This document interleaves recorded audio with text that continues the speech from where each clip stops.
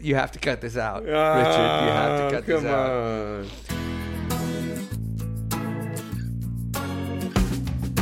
So, all right, here we go. And 3, 7, 2, 18. That's not helpful. All right, we're pausing for a second, Richard, because I have to deal with the cat. So much cat. No. Meow. We need to do introductions. We need to introduce this thing. Is this the third or the fourth one? I think. Oh, wow. It's been a while. So I'm pretty sure it's number 3. I might be wrong. We might have to ask one of our many fans. All right. Maybe we should do both just in case. Oh, okay. We'll do. Let's assume it's number 3. Don't worry about it. I can fix it in post. Okay. What Jim means to say is that he'll ask me to fix it in post, and in point of fact, this is episode 4. Okay. And remind me what these are called again. Does this podcast have a title? It's just the Twist and Shout podcast. I think last time we commented on what a dull title that was, and we were going to work on it and come up with a new one. So how did that go? We were going to come up with a better name for this podcast. Yeah, we were. Has that happened? No. A for effort, E for attainment. That's okay. Good morning, good evening, or good afternoon, whatever time it may be, wherever you may be listening to this, the Twist and Shout podcast. I am Rob McCollum, coming to you not at all live from Dallas, Texas. And joining me from our London branch is Jim Shields, somewhere in Soho, right? That's right. I am staying in town because I'm seeing customers for a couple of days. So I'm right in the heart of Soho in London, in Theatreland, land of the drag queen. What a surprise. And the thespian. What a surprise. Yeah. Well, it has been a while since we've had time to do one. We have been just rammed, as you say, in the UK. We've been incredibly busy this year. I can't believe it's already to mid-year. And we're finally getting around to putting together some of these interviews that we've been recording for the last year for this podcast. That's right. So we have a lot to talk about this time. We do. We have a ton to catch up with. There's new productions. There's new published products. There's a really exciting new client that we have that I may or may not be able to talk about. I've just realised. But anyway, let's do that. Let's do that. I'm going to say no. No. Okay. Well, we'll do it in mime then. People can just use their imaginations. And mime works great on the radio. Yeah, who are we going to hear from this time? Right. First up is a guy who I met in Prague on an event that we were doing to promote our series, Tuesdays with Bernie. And his name is Adam Turteltaub. I think that's a Dutch name, but he is an American. And he works as a volunteer for the Society for Corporate Compliance and Ethics. He is on their committee. SCCE. That's correct. And he was very kind and gave me an interview while we were in Prague. We had a little downtime.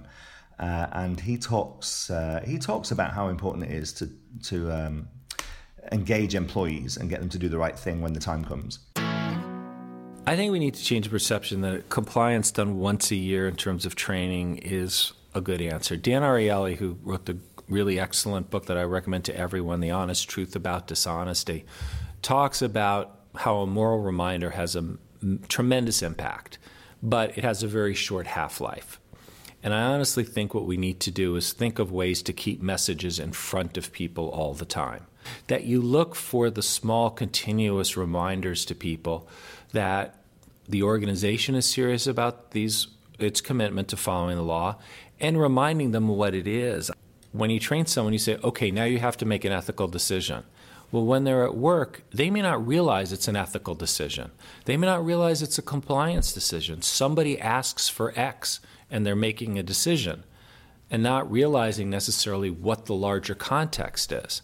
So to the extent that we can help people understand and be that there are decisions being made in a larger context and reminding them of what they are, we can hopefully push the pause button and get them to stop before they make the seemingly simple decision that's actually a very dangerous decision.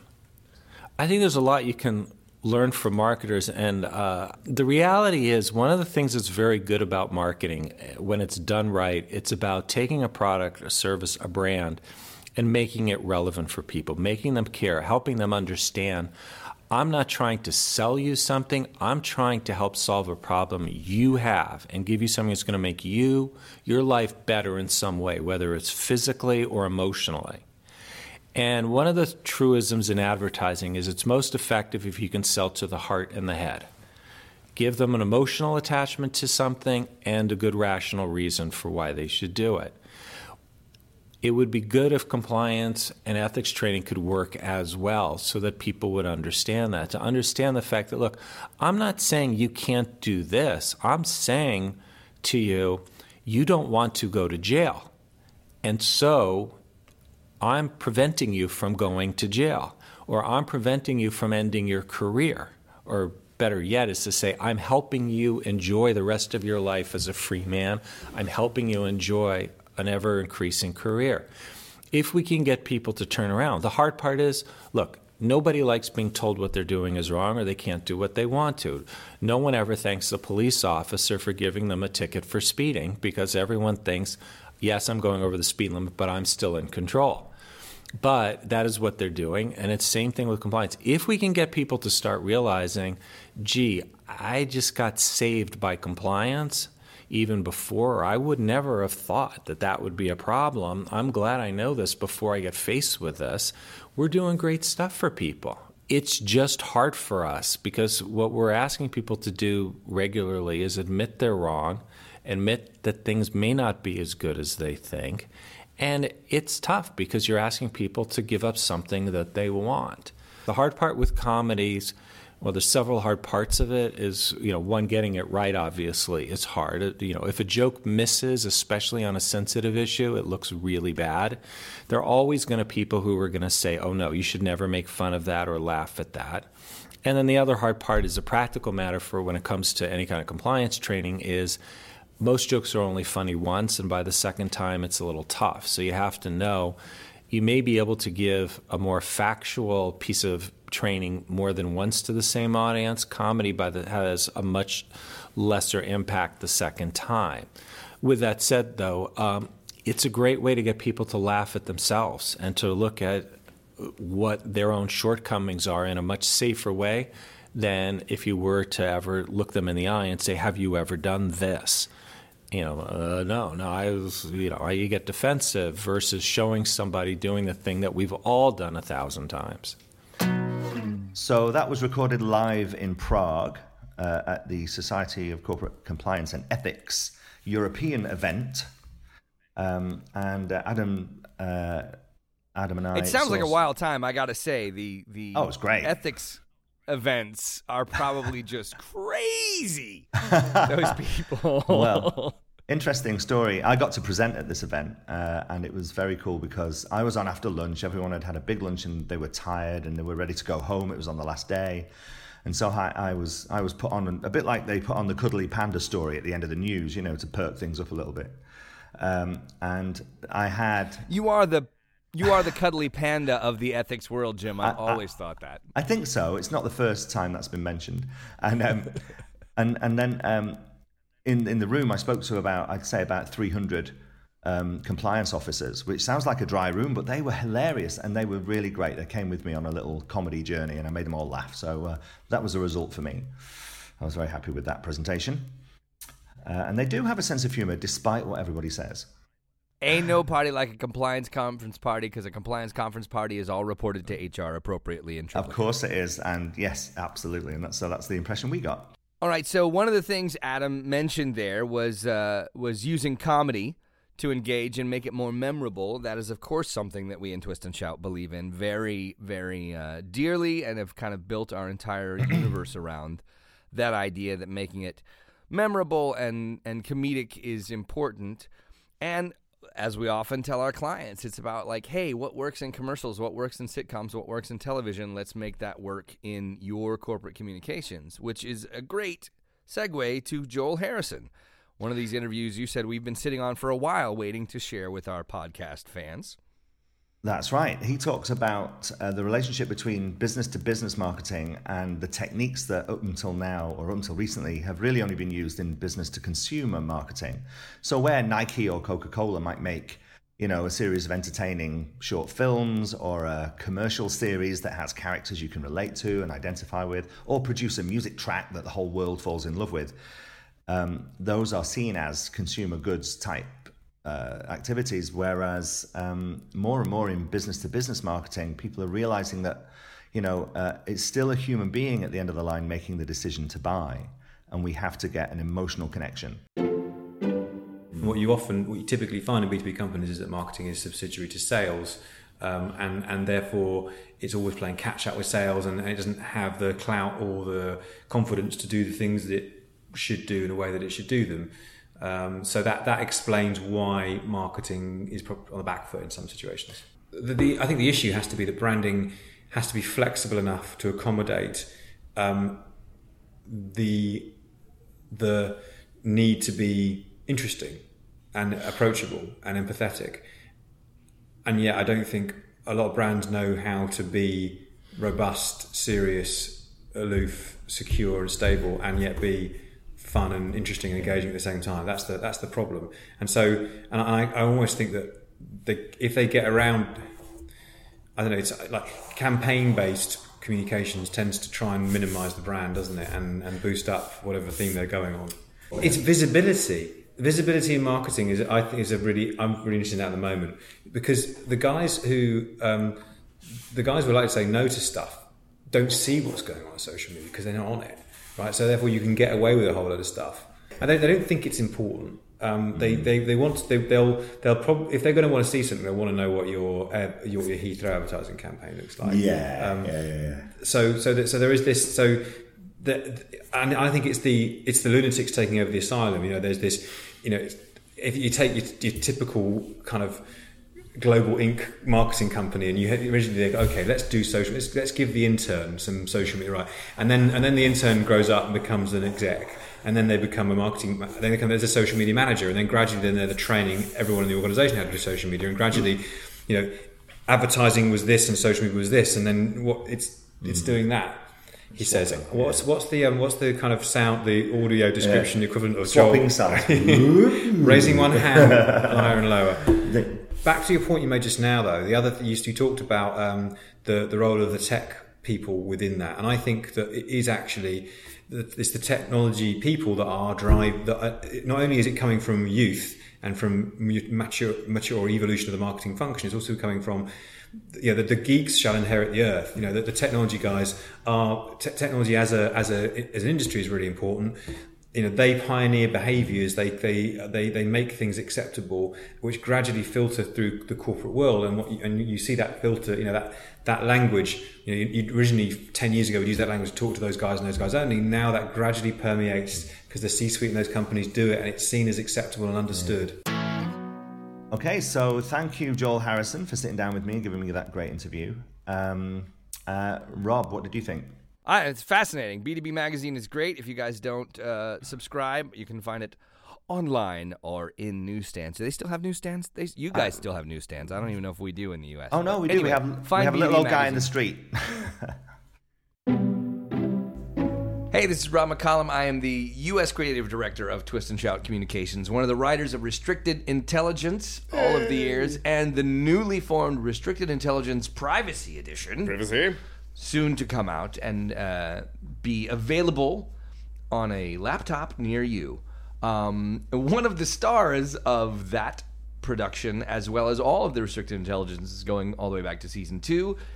Ian Sinclair, the multifaceted, multi-talented, triple threat actor, dancer, singer that that plays the character of Ian. So Ian, you play Ian. I do. What was it like playing a character that is named the same as you? It's handy. You never have to go through that moment on set where they're going to be like Nathaniel, and everybody keeps yelling Nathaniel, and you're sitting there at the craft services with turkey in your mouth, and you didn't know that everybody's yelling at you. So no, I didn't have to deal with that. It's pretty straightforward. It may have been constructed that way just to prevent that. I will say it then occasionally does confuse me, or it did early on, because I didn't know if somebody was their name or whether that was their character's name, because everybody else had two and you only had one. I didn't know.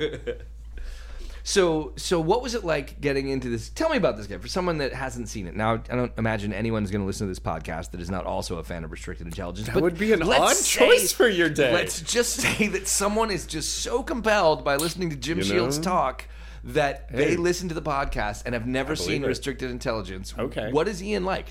Describe him to us. Ian is he's that nice, sweet IT boy that should get out more. He should. And man did his mother try to get him out of the house, but he was too busy with his, I guess that would be PS3. Back then, yeah. PS3, about the right PS2. time. Yeah, no, he didn't leave the house until later. But he's very good at his job. He's very competent. Which has been lovely, because not all the characters you've written for me have been competent, and I do take true joy in playing the incompetent fool. But every once in a while, Ian will just like whip out tech knowledge, save the day, and that's another joy of playing Ian. Is that you and I'm going to tell everybody at home, they admit to this, they give me a lot of the tech speak, except for last season, which they didn't. Yes, you end up doing a lot of what Jim calls the heavy lifting, and that, like, okay, now we need a full paragraph explaining the actual rules that we want to share with everyone. Stuff, things. And words. And then sometimes you have sections that are meant to be just techno babble that don't have meaning. And I realized early on, like, I needed to tell you which ones were important and which ones weren't, because you were learning all of them. Every word for word and figuring out what it meant. And then I was like, oh, yeah, no, this part doesn't matter. This is just numbers that I strung together and put the word router in the middle of. Thanks. Blah, blah, blah. Grocery bag router, blah, blah, blah. Whiskey, stormtrooper, blah, blah, blah. Fishing pole. But yeah, so again, the universe kind of grows and the story grows. Now, tell me, you've been in IT world for a long time with this character. Now we're going on 4 years of terrifying people about how easy it is to be vulnerable and be hacked. How has that affected you? I honestly, it has completely changed my Wi-Fi habits. It has changed my password habits, how I keep my phone and everything. See, I don't work in an office. I am a contract worker because I'm an actor, and I go from job to job to job, so I don't have much network experience, except for when I was learning about it and the times that I've directed. But even then, I remember coming in with little bits of knowledge, and I remember when we were on trips, like to the UK, I would look at you and I go, well, is that the registered thing by the thing? Is that kind of password acceptable? Have you validated that it's from a reputable source? Good for you. They can just mine your stuff. Yeah, it's made me paranoid. Thank you, sir. I do appreciate that. I'm making the world more secure, one paranoid actor at a time. It works, man. If we just had larger casts, I would be making such an impact. So many people. So, in this season of privacy, Ian also gets to stand up a little bit. Yeah. Push back on Lionel, who's always been a bit of a bully. That had to be kind of nice. Oh, no, I always feel bad when I have to push back. No, it was very nice. It was very nice. I like, as I said, the moments of Ian's competence and having a spine are a joy and a huge payoff after 4 seasons of jumping out under desks. Yeah. So what's it like working with Jonathan and Pepe, who play Jack and Lionel, and then of course Libby, who plays Chloe, the central core of the British cast? You got to finally come over. They came over here in some pieces, and then you got to go over and involve with them. Yeah, no, it's a delightful family that is always really happy to see each other, and they want to go out, and when they do, after a drink or two, everybody sits around talking about how lucky they are to know each other and all this fun stuff, and it's this wonderful, lovey cast. It's like summer camp. It is.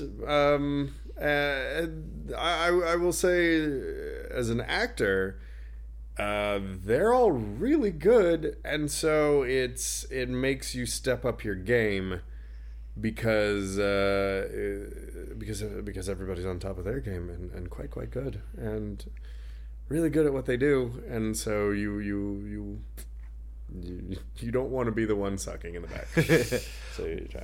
Well, so one of the reasons that people love restricted intelligence is that they get all of this collateral material and clip art and things that they can use to make posters and all that sort of stuff. And there are actual life-size cardboard cutouts of you. This is true. In businesses. Have you been recognized anywhere? That's my hope, my goal someday is that you would walk in and they go, wait a minute, are you Ian? I have when we've gone from office to office and maybe filmed something in a different office, and they have the packages, and that's always wonderful. I, as Ian, try to look as just as awful as possible. As we're talking, that's we shoot for the hair you wake up with. That you run to the bathroom and you hide so your significant other doesn't leave you. We picked the biggest, goofiest glasses to make my eyes look big and all that, and it's actually the kind of character where if I have a zit, I can come in and it's fantastic. So yeah, you do get the least makeup of any member of the cast. It's wonderful. Although he's getting a little more corporate now. Like it used to be T-shirts and the awesome hat. I loved the hat with the little dangly things. The hat. I still want to see that come back. But now he's in a tie. He's in the UK office. He's in the US office and has more responsibility. I've actually picked out the next set of glasses if he ever gets really competent. Oh, I have purchased and I have set aside a pair of competent Ian glasses. Should the day come and should the opportunity arise. I'm fascinated to know this, and I am now thinking that we may try to find a place in... Or his twin. In... like twin. competent Ian, Nye. His name is Nye, because that'd be reversed.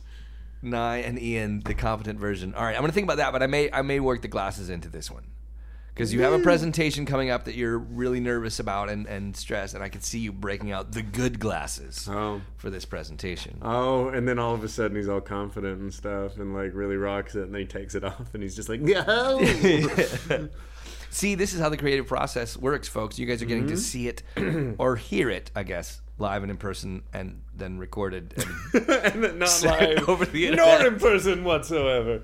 But still, I feel like you're here. I feel like you're sitting in the studio with us, and we haven't met, so it's awkward and uncomfortable, but we're going to all just roll with it. But they've been very polite this whole time. Super polite up until now. Wonderful. All right. Well, Ian Sinclair, thank you for your work and your service to the restricted intelligence cause, and thank you for coming in and sitting down with us for a few moments today. Oh, sure. So, privacy, the new area into which we are boldly going, where no comedy training awareness video series has ever gone. Privacy, restricted intelligence, a new special side project that we have been working on for quite a while. Yeah, it's this is great because we're working with some fantastic industry experts on this to come up with a series that deals with personal information. And I like the tagline that we've come up with at the end of the new trailer, which says, "This time it's personal." And I love all that. Very, very cinematic. This is in the restricted intelligence universe, but it's a bit kind of like the relationship. Lots of the same characters, lots of the same people that we've met before. Lionel is there, Jack is there, Chloe. Correct. Ian, of course. But we meet some new people because it's kind of like a parallel universe to what we've learned. Because we realized it was just kind of a different set of issues than we dealt with restricted, which was specifically information security. And privacy is a related world, but one of the topics we even cover in the thing is that it's not just an IT issue. It's a different and broader issue to deal with privacy. Yeah, it covers the life cycle of data as it comes into a company, personal information particularly. How the companies gather information, databases, email addresses, phone numbers, even geolocational information. And all of that needs to be marshaled very carefully. It's very pertinent in Europe at the moment because in a year's time, the new laws kick in that allow the agencies to fine up to 4% of your turnover as a corporation, which is huge. GDPR. That's right. GDPR. General Data Protection Regulations. And as a matter of fact, we have a brand new teaser trailer talking about this new series. If you look into the comment notes underneath this podcast, you will see the link to the new privacy training, which mentions GDPR and how to explain it to us Americans as well. But if you are out there listening, you are one of the people who subscribes to Restricted Intelligence, who uses it in your company, and know someone else in the company that is in charge of privacy. Maybe you are in charge of privacy as well. Check it out. Spread the word. This is the same great quality, the same great comedy, and a new focus of information. So if privacy is your thing, or if you know someone for whom it is, send them the link that is below in the comments. Good idea, Rob. And this I'm excited about because this could be the end of spam as we know it. So there, just going to drop that bomb right there. No more emails talking about, enlargements for various parts of the body. Well, I get those. I don't know if you do. Hello? This is me laying out to make it awkward for you. Thanks, Rob. Cheers, buddy. That's what you need when you're broadcasting, a real wingman. A real supporter. Yeah, thanks, mate. The layout is a key topic. All right, I think we have come to the end. That is everything we needed to accomplish today. For all of our fine podcast subscribers and listeners, thank you for listening, for tuning in yet again. Tell your friends, change their life.